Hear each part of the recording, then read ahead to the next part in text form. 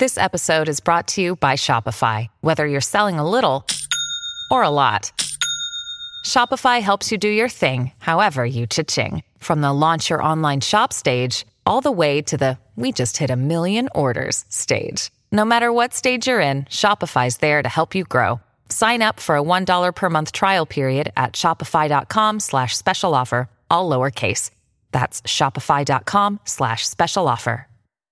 This is all theater. This is all just political theater. Political theater. Political theater. Pure political theater. Theater. Political theater. The nefarious, significant and protracted political theater for political theater's sake. I yield back. From Washington, this is Political Theater, Roll Call's review of the spectacle of politics on Capitol Hill and across the country. I'm Jason Dick.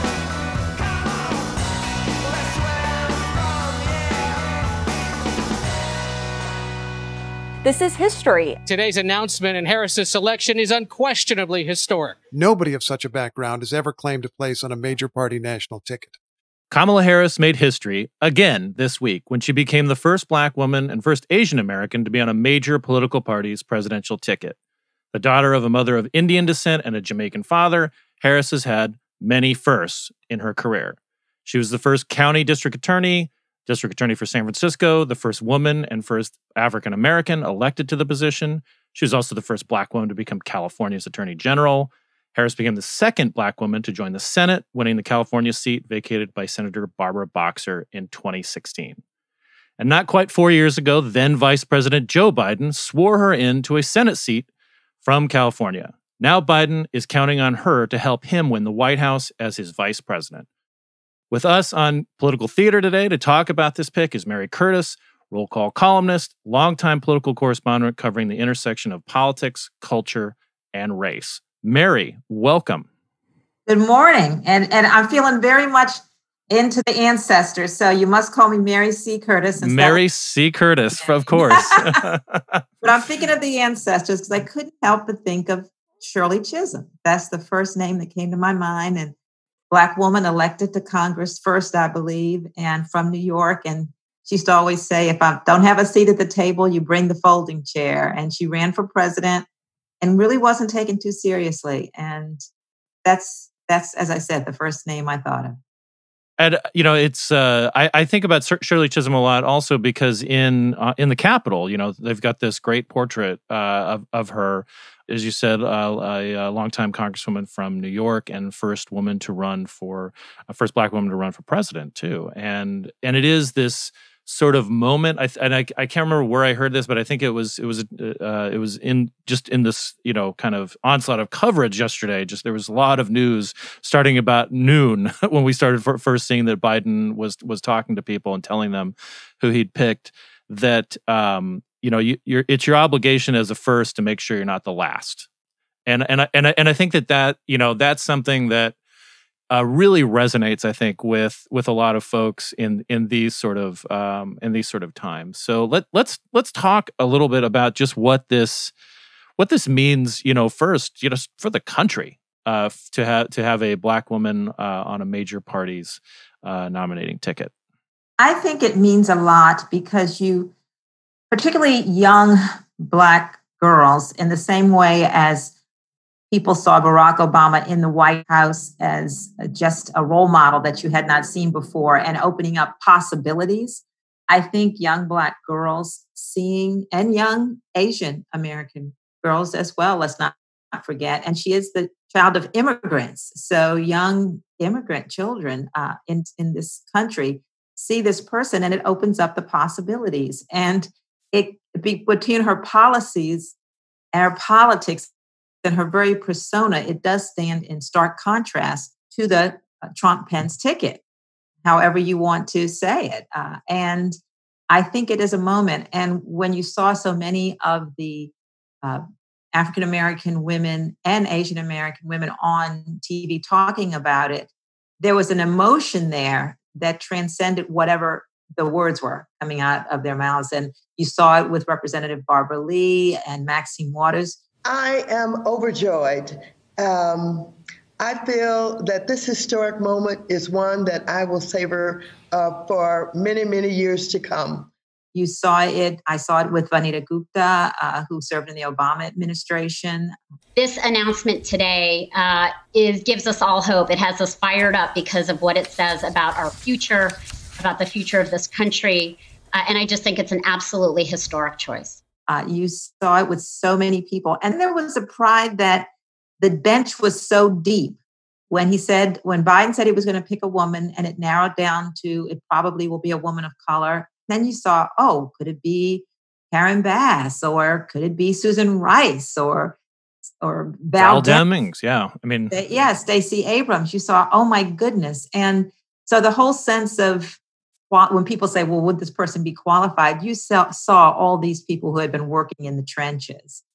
And then you also, I think, Black women have been the backbone of the Democratic Party, Black voters in general, but Black women in particular. They vote very strong for their graphics, and they did support Hillary Clinton as opposed to the majority of white women. And I think you saw a sense of, wow, not being taken for granted. And that was interesting too, I felt. Now I'm looking at it as a journalist, and I'm a Black woman myself. And obviously I've been in some rooms where decisions are made in journalism and elsewhere. And you always do feel a little bit alone. And you think twice about raising your voice sometimes. And you do know that when you do, you'll get hit with the things that Kamala Harris, has already been hit with. Ambition, these qualities that in men, particularly white men, are looked at as a plus. This is a go-getter. This is an ambitious person. But for women, particularly Black women, it is looked on as something that is a negative. But she held on to that and embraced it and said, my mom told me, she said, when you step out, you will be hit for the very things that the world admires.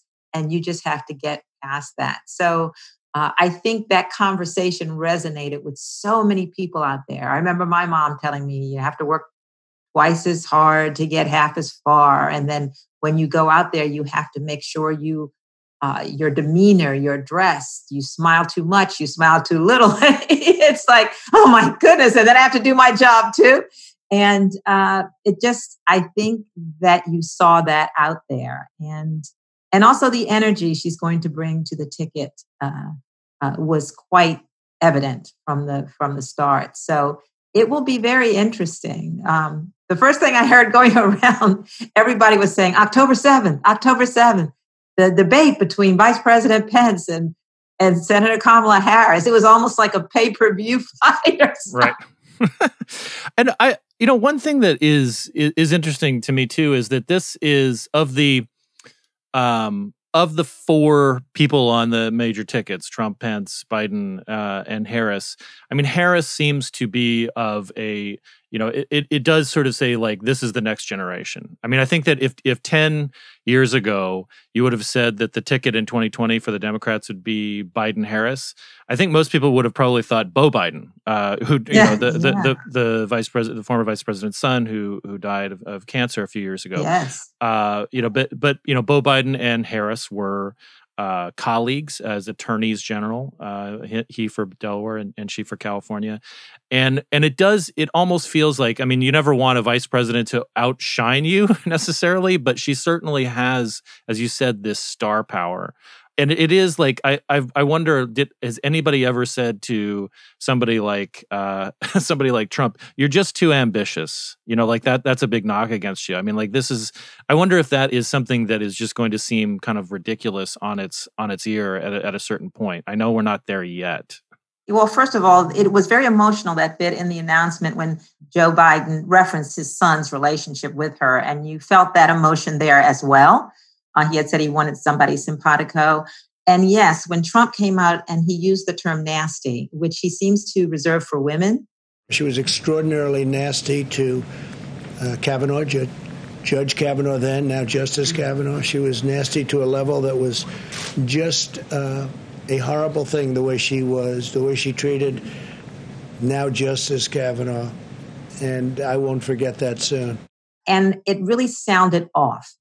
Because, he talked about she was mean and tough. Well, this is coming from Trump, who tweets insults even when his enemies, so-called enemies, are dead. like John Lewis and John McCain. I mean, and so it first of all seemed very ironic, and it did seem tone deaf to say in this age now, nasty. I felt, who will this appeal to? Because actually now with women after Me Too and all of this, the whole sense of calling a woman nasty, and he said it was the meanest thing. It hit with a climb, and this is not the time for that when we're talking about these kinds of issues. And I don't think it will have a lot of appeal, even in the suburbs that he's trying to win, and among those white women who the majority of them voted for, President Trump in 2016. It did seem off for the age. And if this is the way they're going to go, I don't think that will work. I mean, initially I saw the ad calling her a radical, which I think some in the Democratic Party on the left would have an argument with, and then saying that she's just this nasty person. And then he sort of took up for Biden and said he was mean, she was mean to him. And I think that makes Joe Biden look stronger. I want a woman that's going to be a tough politician, they're going to be a true partner, as I had with Barack Obama, and won't be a yes person.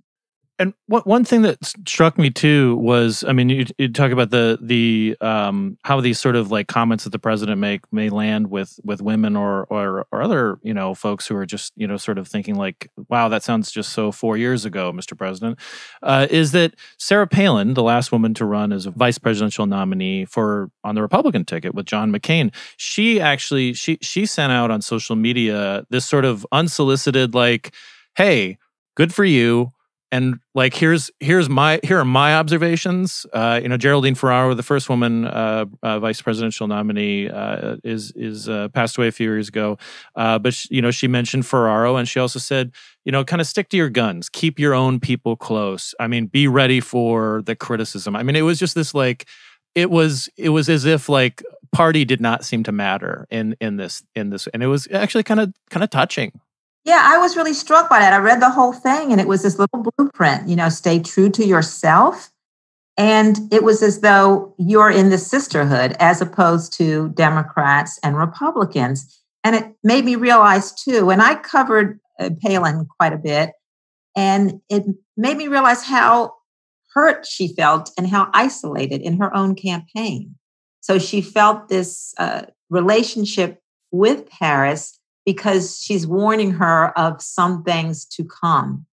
And I was quite touched by that as well, and looked at Palin a little differently, I believe, because she is recognizing that she is going to get hit with some of the same things that Sarah Palin was in her campaign, and it did transform her image. And that was, as you say, quite touching in a way. Another thing about Harris is, she went to an HBCU, Howard University, and I believe she's the first person on a ticket that has gone to an historically Black college university. And there's a very strong bond. And she's a member of a Black sorority, the AKAs, and they will be out in force and very protective. I myself am not in one of the sororities. I'm not a sorority kind of person, but I do know how loyal they are. So she brings a lot to her that I think that many in America, white voters, are not even aware of this whole cultural issue as well. And the AKAs are very accomplished, and people who go to HBCUs, they go to graduate schools in very high numbers, med schools, law schools, as Kamala Harris went to the law school at Berkeley. And that's a formidable force. So that's another interesting wrinkle to it. And yes, you're right. She gets that energy. She's youthful. I saw a great joke on a Black website. They were saying she's 55, but looks 37 because, Black. And she does have that energy, and that is going to be out there. It's interesting. She would have drawn the crowds if it were not a virtual world. She drew that huge crowd when she announced. I was just going to say, in Oakland, it was just this gigantic crowd. Yes, for her announcement that she was running bigger than Obama's. And we America's moral leadership on this planet.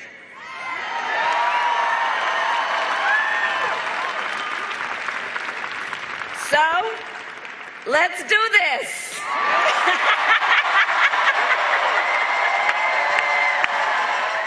And I wonder too, I mean, just to divert a little bit from just the race like aspect of it, is that she and Biden now will comprise a ticket like that none of their 4 degrees come from an Ivy League school.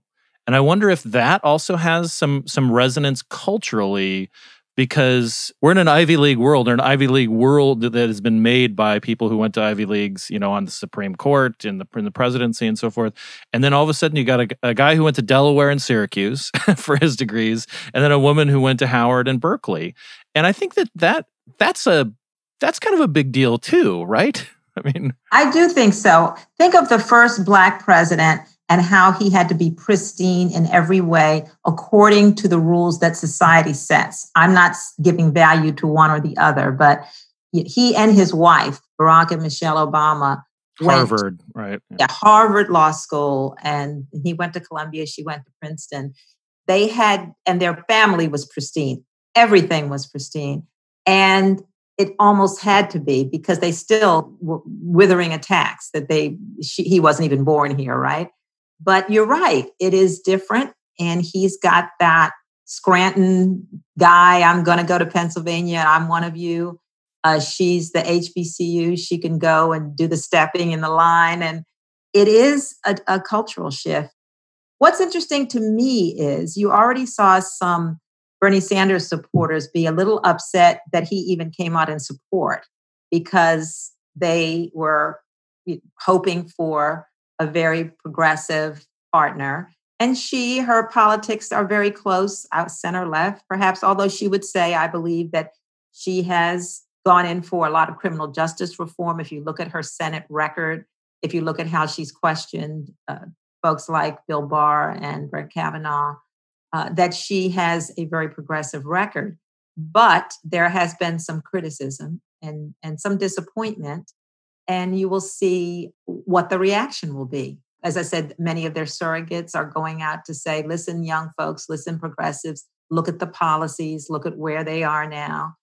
But that has been interesting. Although that will also make it harder for, I believe, Republicans to paint her and Joe Biden as wild-eyed leftist radicals.